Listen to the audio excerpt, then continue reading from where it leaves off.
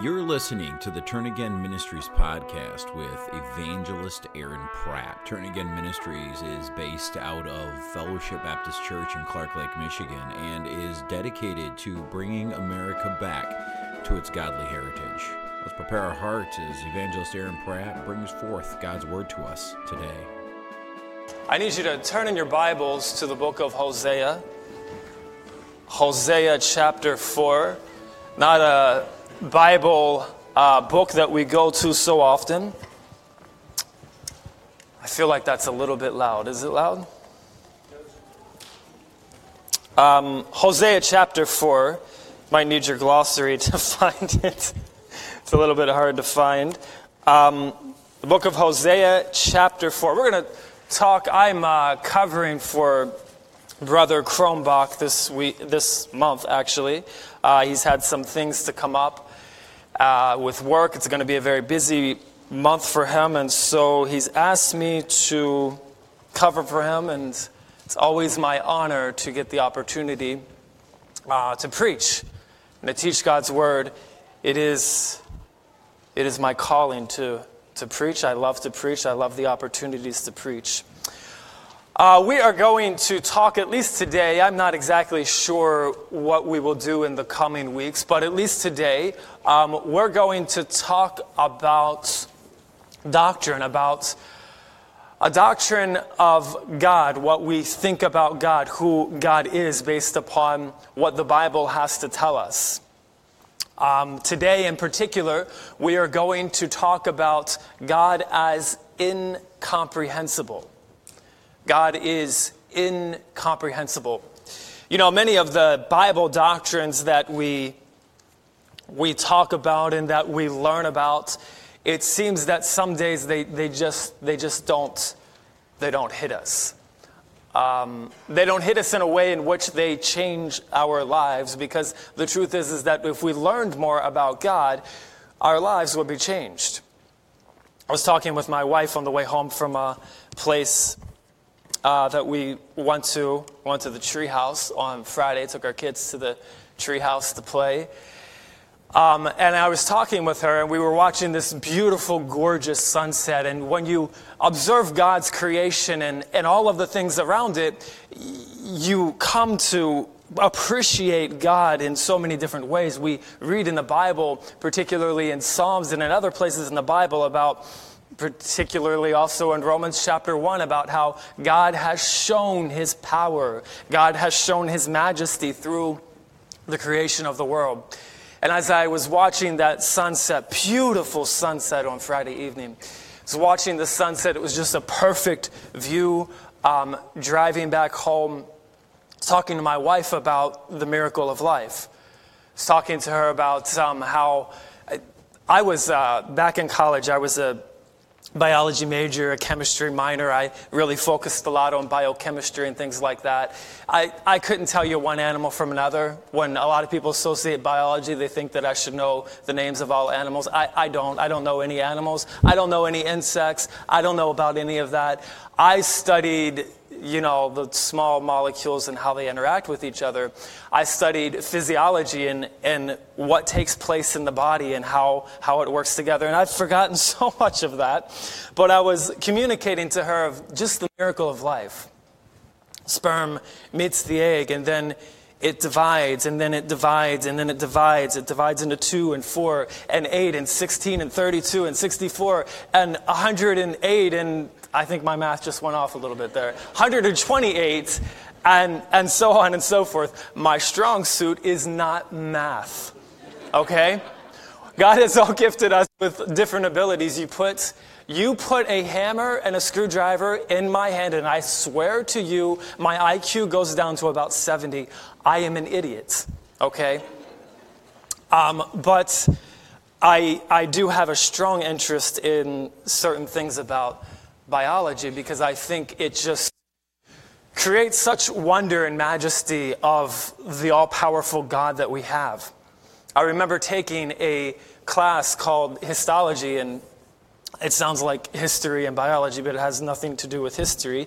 It's a study of tissues. So you take tissues under a microscope and you study them and you learn about them. You learn the different tissues, the muscle tissues, the bone tissues, the heart tissues, and the brain tissues, and all of those other things. And when you study the development of a child, you have a sperm and an egg, and it divides, and then it divides, and it divides into this clump of cells. The abortionists like to call them a clump of cells, just a clump of cells. But inside that initial sperm and that initial egg, it's a one-celled organism.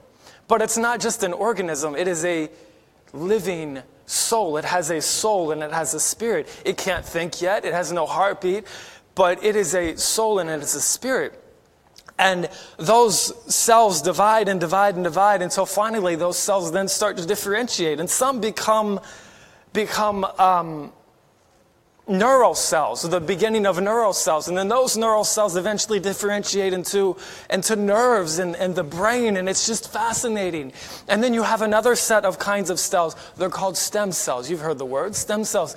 And these cells originate and they begin the bone tissue. And the other cells begin the skin tissue, and all of these cells then differentiate into muscle and different kinds of muscle. And it's just fascinating. I remember asking my histology professor, as he was talking about, and we were in a lab, and he was talking about the development of embryos, as they like to call them, the development of children and living beings inside the womb. And he was talking about how in biology there are certain genes that are turned on.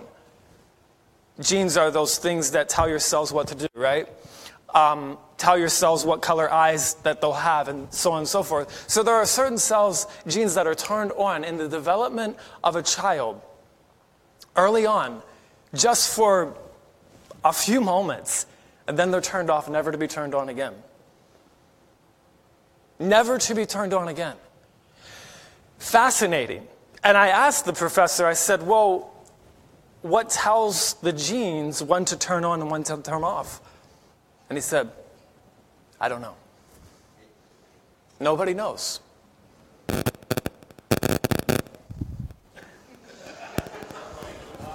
A lot of things about this world that science claims to know, but we simply do not know. But I do know this.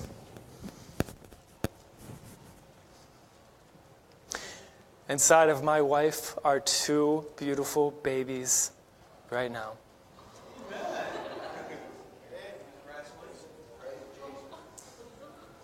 The miracle of life, but then when you have the miracle of 2 lives at one time. So if the Lord continues to bless,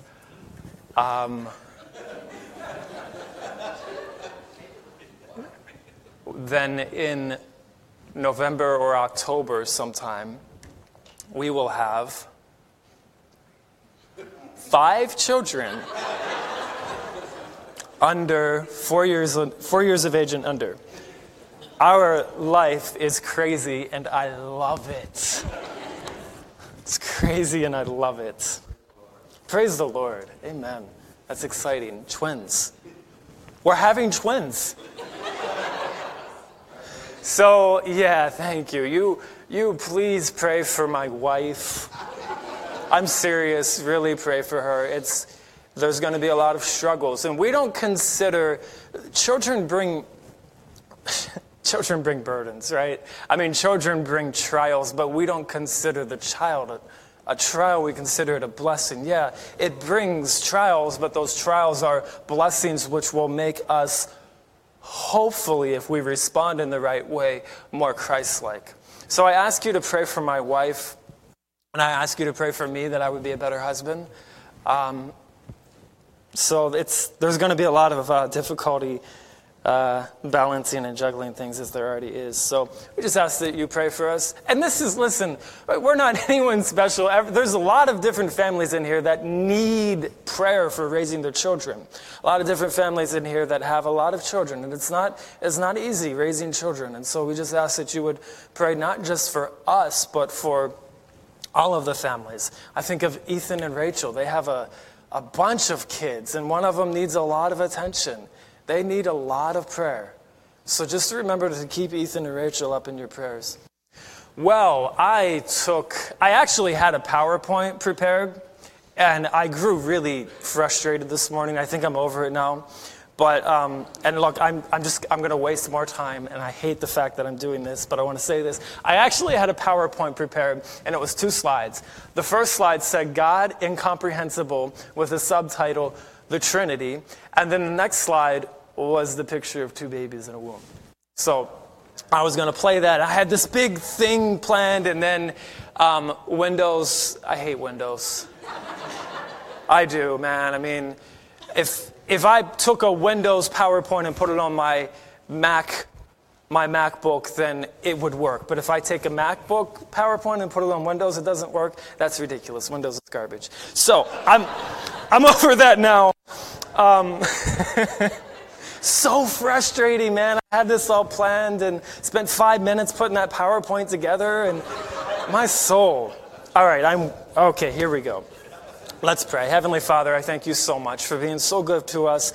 Lord, I just pray that you would help me to be disciplined and keep on the topic this morning, Lord, to just fill me with your Spirit, Lord, and keep me filled. Lord, I just pray that you would give attentive ears to what you would have them to hear this morning. In Jesus' name, amen. I brought up all of those things about the development of the child because the truth is that is an incomprehensible thing. We cannot comprehend it.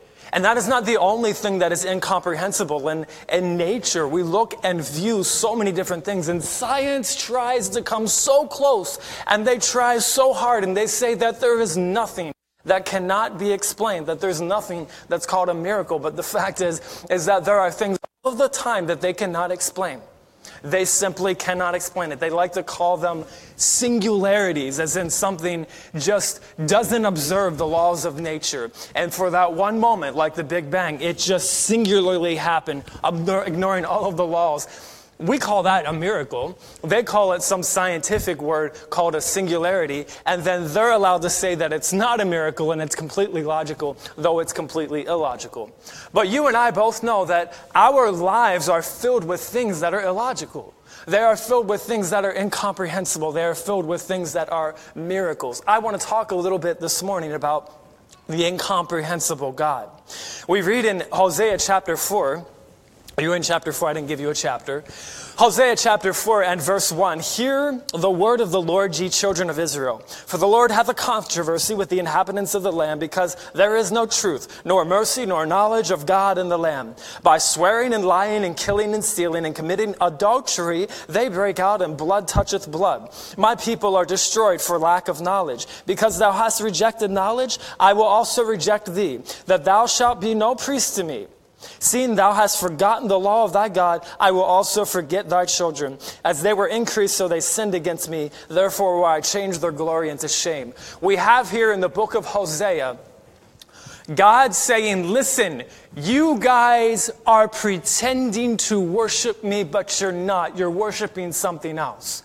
You say that you have a knowledge of God, but you don't. Otherwise, you wouldn't be lying. You wouldn't be stealing. You wouldn't be committing adultery. My people are destroyed for lack of knowledge. God has placed on my heart a desire to see revival and a calling for revival in our local churches in America. However, we will not see revival as long as our people go on ignorant of who God is. And you read these verses and it seems like a hard charge. And you look at that and you say, well, that doesn't really apply to me. I don't steal. I don't commit adultery. I don't do this and that. But the fact is that, listen, if you're not giving your tithes and offerings, then you are stealing. You're stealing from a holy God. The Bible says Jesus said in the Gospels, he said that if you think in your heart upon a woman with lust, then you're committing adultery in your heart. And you and I look at these verses and we say that they don't apply to us. But the fact is that according to God, they do apply to us. My people are destroyed for lack of knowledge. How does this connect with committing adultery and stealing and defrauding our neighbors and so many other things? How does this apply to the sins that are in our lives? Well, the fact is that the more we know who God is and accept it and believe it in our hearts, not just a head knowledge, but a heart knowledge, the more changed we will be into his likeness. The less likely, whenever we understand that God is omniscient, he knows everything, and he's also a righteous judge, the more we know and understand and come to believe that God is who he says he is, the more likely we are going to not commit adultery in our hearts, men. Not say no to God, the provider of all things, whenever he asks us to give something. My people are destroyed for a lack of knowledge. Psalm 86:11 says, teach me thy way, Lord. Teach me thy way, O Lord. I will walk in thy truth. You can't walk in the truth of God if you don't know God. Unite my heart to fear thy name. You can't fear God if you don't know him. Proverbs 1:7, the fear of the Lord is the beginning of knowledge, but fools despise wisdom and instruction. You can't come to a relationship that will be a fruitful relationship and your knowledge of who God is if all of those theological things that you have in your mind don't meet your heart. We're not just talking about knowing about God. We are talking about knowing God. These things thou hast done, and I kept silence. Psalm 50:21. Thou thoughtest that I was altogether such an one as thyself, but I will reprove thee and set them in order before thine eyes. Now consider this, ye that forget God, lest I tear you in pieces, and there be none to deliver.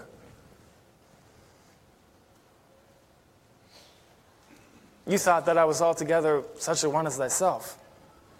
Listen, we all the time look at other churches that are more liberal than us, and we point our fingers at them and say, well, they obviously don't know God. They're obviously bringing God down to our level, to human level, and they're taking the dignity away from God, and they're taking the honor and the glory away from God. They're not lifting him up as a high and lifted up, transcendent, holy, holy, holy God. But you and I need to stop pointing our fingers at others and look inside of our own hearts as to whether or not we really actually believe God is who he says he is. But we cannot arrive there until we know God, know who he is in as much as is possible. You see, this is the importance of the introduction of all that I'm about to say. We must think rightly about God. We must think rightly about God. And we don't arrive at right thoughts about God from our own opinions and the things that we observe in the lives of other people. We don't arrive at right thoughts. Because what we observe are things that are through our clouded, sinful, ignorant eyes. We only arrive at right thoughts about God by rightly dividing the Word of God. There is simply, my brothers and sisters, not just for America, not just for our churches, make it personal, for our local church. There is no hope for revival as long as we take the doctrines of God that Pastor presented years ago, and we take them and we just consider them as a head knowledge, but they don't actually reach our heart on a day-to-day basis. There is no hope for revival. You cannot have the kind of revival that God intends for your life if you're not using the knowledge that he's given you.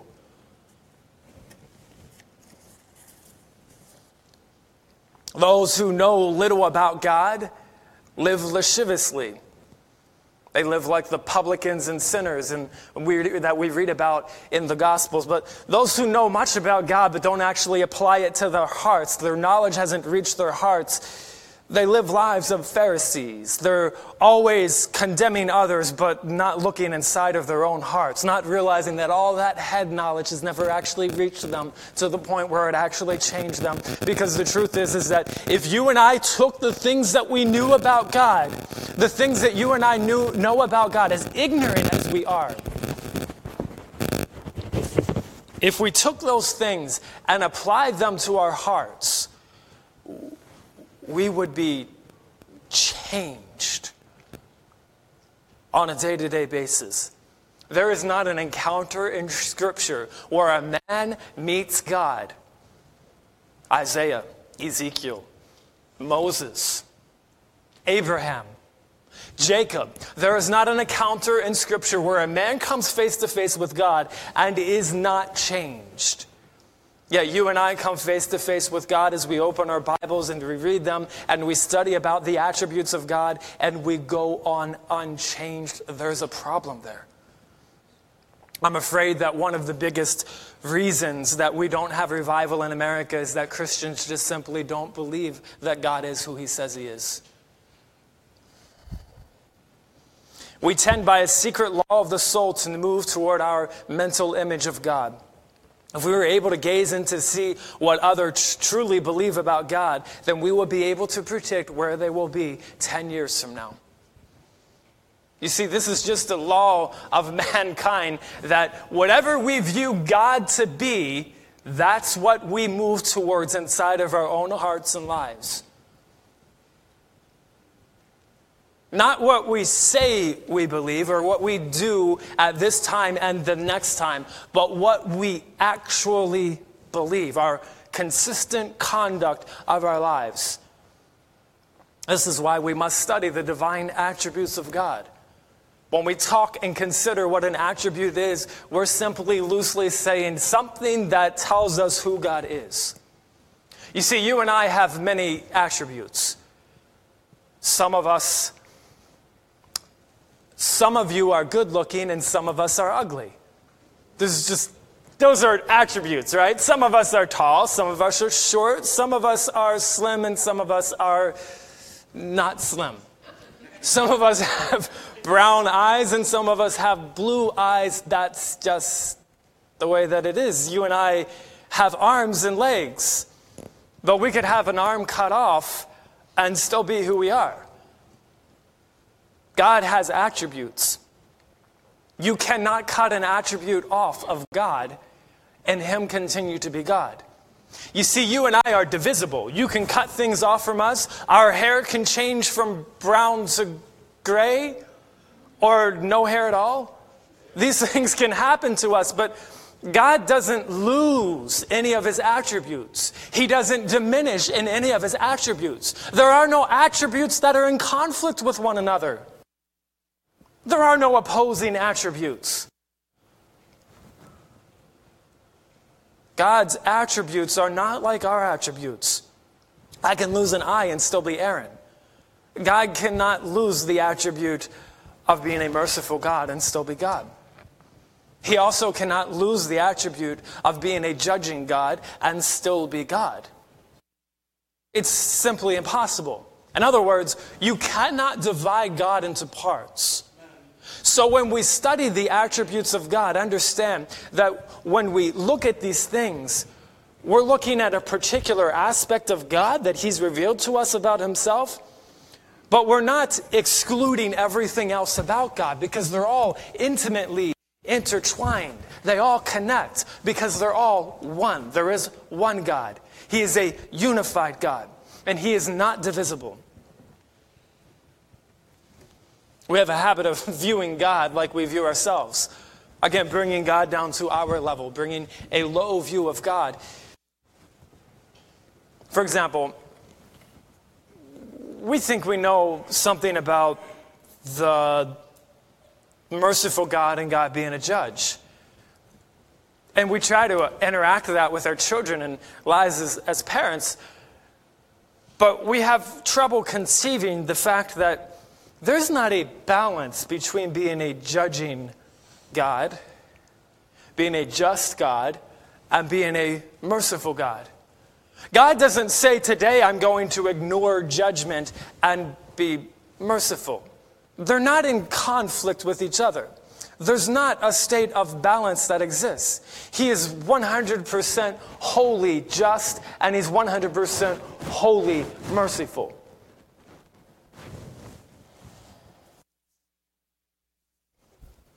To think wrongly about God is to think of him as other than he is, something else that he's not.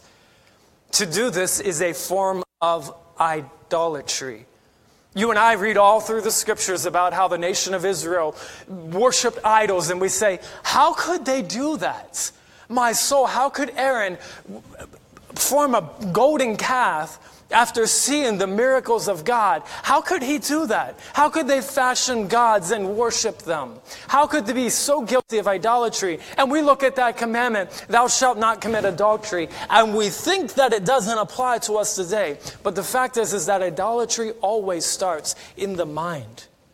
And it always starts with a wrong view of who you think God is. The essence of idolatry is the entertainment of thoughts about God that are unworthy of him. We praise his name, we sing hymns about his different attributes, but we so often believe him to have attributes that he doesn't, or to have a perversion of his attributes. For example, we say God is love, and so we should just accept sin like God accepts sin. No. God doesn't accept sin. He might be merciful, but he does not accept sin. That is not love. Going on about our lives and accepting sin, that's not loving. The most loving thing that you can do for a person who's out of the way is to instruct them in the Word of God, not wink at their sin and turn your shoulder to their sin, but instruct them out of the Word of God that things will not go well with them. And they are sinning against a holy, righteous God. Reminds me of Paul stood up in the Mars Hill and said, ye men of Athens, I perceive that in all things ye are too superstitious. For as I passed by and beheld your devotions, I found an altar with this inscription, to the unknown God, whom therefore ye ignorantly worship, him declare I unto you. We live in the information age. In our churches, we can get on our phones and look at the different attributes of God. We have information available to us like no other generation has had information available to us. But we are also one of the most ignorant generations, I believe, that has ever existed. We are so smart that we're stupid. We've become the intellectual idiots of the world. And it's a big problem, folks. Because us doing this and having a lack of knowledge of who God is, we will be destroyed. Our families will be destroyed. Our churches will be destroyed. And our country is falling apart at the seams because of it.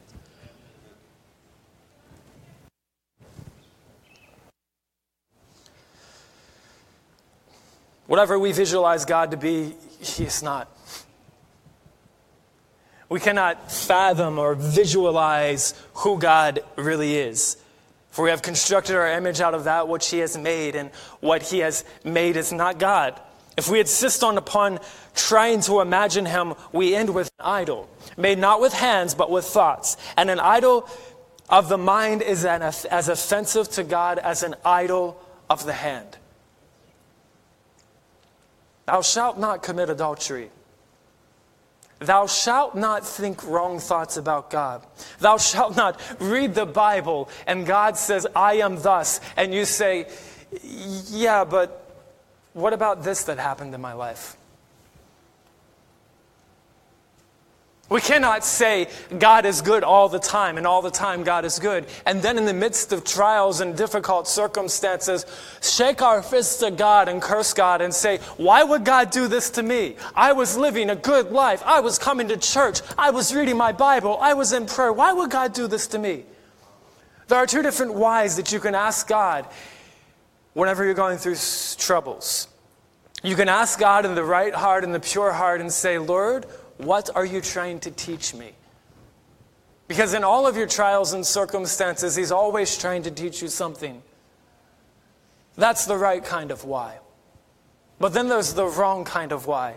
And that is saying, how could he actually be good and do this to me?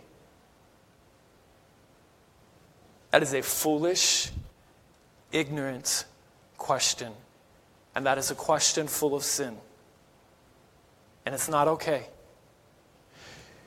God is incomprehensible in all of his attributes, whether they be his omnipotence, his omniscience, his omnipresence, his Holy Trinity, and every single attribute, even his goodness, they are incomprehensible. You and I cannot comprehend them. And so who are we with finite minds? Who are we to take our fists and shake them at God and questioning him as to whether or not he is who he says he is? Who are we to do that against an infinite God who loves us and gave his own life for us and suffered for us and provides all things good for us? Who are we to question God? Amen. Canst thou by searching find out God? Canst thou find out the Almighty unto perfection? It is as high as heaven. What canst thou do? Deeper than hell. What canst thou know? The measure thereof is longer than the earth and broader than the sea. In other words, who are you to question God? You can't figure out the things that he reveals to you. You can't comprehend the Holy Trinity. And yet you're going to question God about the things that are in your life and say, why would you do this to me, God? Well, I thought God was omnipotent. Why is he allowing these things to happen in my life? I thought he was sovereign. Why would a sovereign and a good God allow these things to happen in my life? No. The question to ask in those circumstances is, Lord, I trust you. I trust that you are who you say you are, and I'm going to trust you. I ask you to show me, open my eyes, that I might know who you are more, that I may know him and the power of his resurrection and the fellowship of his sufferings. Oh, the depths of the riches, both of the wisdom and knowledge of God. How unsearchable are his judgments and his ways past finding out. For who hath known the mind of the Lord? Or who hath been his counselor? Who hath first given unto him, and it shall be recompensed unto him again? For of him, and through him, and to him are all things. To whom be glory forever. Amen. God has revealed things to us about himself through his word. He's also revealed things about himself through nature. And we can take these things and learn things about God, sifting them not through nature and our own perceptions of things going on in our lives around us, but through the holy, inspired word of God. So often you and I get on the wrong ground. We get in the devil's playground of using things about God and trying to reason with them and trying to perceive them in an intellectual way. And we try to create a reason for everything happening. And we try to explain away the attributes of God, like the Holy Trinity. You hear, well, it's kind of like water. It has gas, and it's sometimes liquid, and it's sometimes solid. It's sometimes ice. No, that doesn't explain the Holy Trinity, because water can not be water and ice at the same time. Yet Jesus Christ and God are both one at the same time. They share all of those attributes together, because if they don't, one of them is not God, and he's not a triune God. You can't explain it. You simply cannot explain it. You can use things to try to help you to get to a more understanding of it, I guess. But the truth is that the Holy Trinity is something that is not understandable.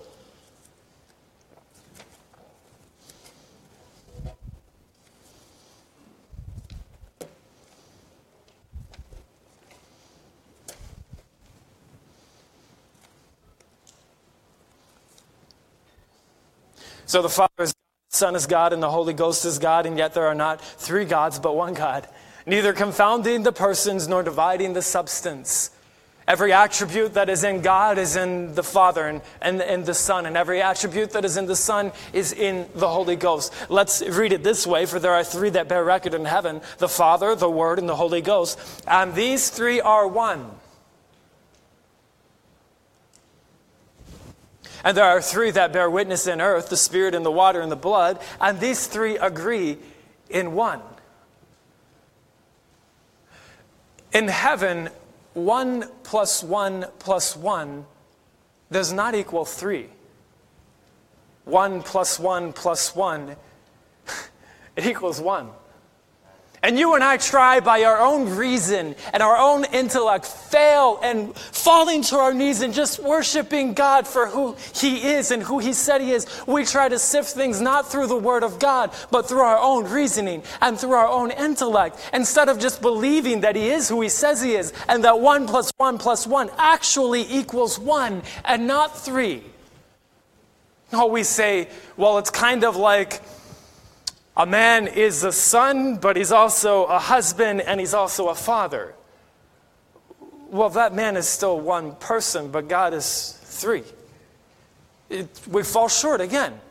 Whatever explanation that you can make from the dealings, interactions with mankind or nature, it always falls short. And listen, this is the lesson we're concluding right now. This is the lesson. With every attribute of God, you need to understand it is incomprehensible. You cannot comprehend it. So in those attributes of God, whether it be the goodness of God, whether it be the Trinity, whether it be the omnipotence of God, He's all-powerful, He's the Almighty, we cannot and we must not bring God down to our own level and sift that through the reasoning and the intellect of our own carnal, ignorant reasoning. We cannot do that, because when we do that, we make God out to be something that He's not. And then we are guilty of idolatry. And idolatry of the mind, making God out to be something that He is not, is just as wicked and just as evil as making a statue of Buddha. It's not okay. We must believe that God is who He says He is. I'll close with this quote. John Bunyan, writer of Pilgrim's Progress, said, "It is great lewdness and also insufferable arrogancy to come to the Word of God as conceding already that whatever thou readest must either by thee be understood, or of itself fall to the ground as a senseless error. But God is wiser than man. Wherefore fear thou Him, and tremble at His word, saying still with godly suspicion of thine own infirmity, what I see not, teach thou me. And thou art God only wise, but as for me, I was as a beast before thee. I was as a beast before thee." You have been listening to the Fellowship Baptist Church Sermon Podcast. We hope this message was a blessing and encouragement to you. If you would like more messages, visit our website at fbcclarklake.org, where all of our messages can be downloaded for free. Also, you can subscribe to the Fellowship Baptist Church Sermon Podcast on iTunes, Google Play, or SoundCloud. All of our messages are available for free. If you want to keep up to date on what's going on at Fellowship, follow us on Facebook, Twitter, or Instagram, where you can see what's happening at Fellowship Baptist Church. If you'd like to visit us, Fellowship Baptist Church is located at 3200 Reed Road, Clark Lake, Michigan. Thank you so much for listening, and we hope to see you back here again next time.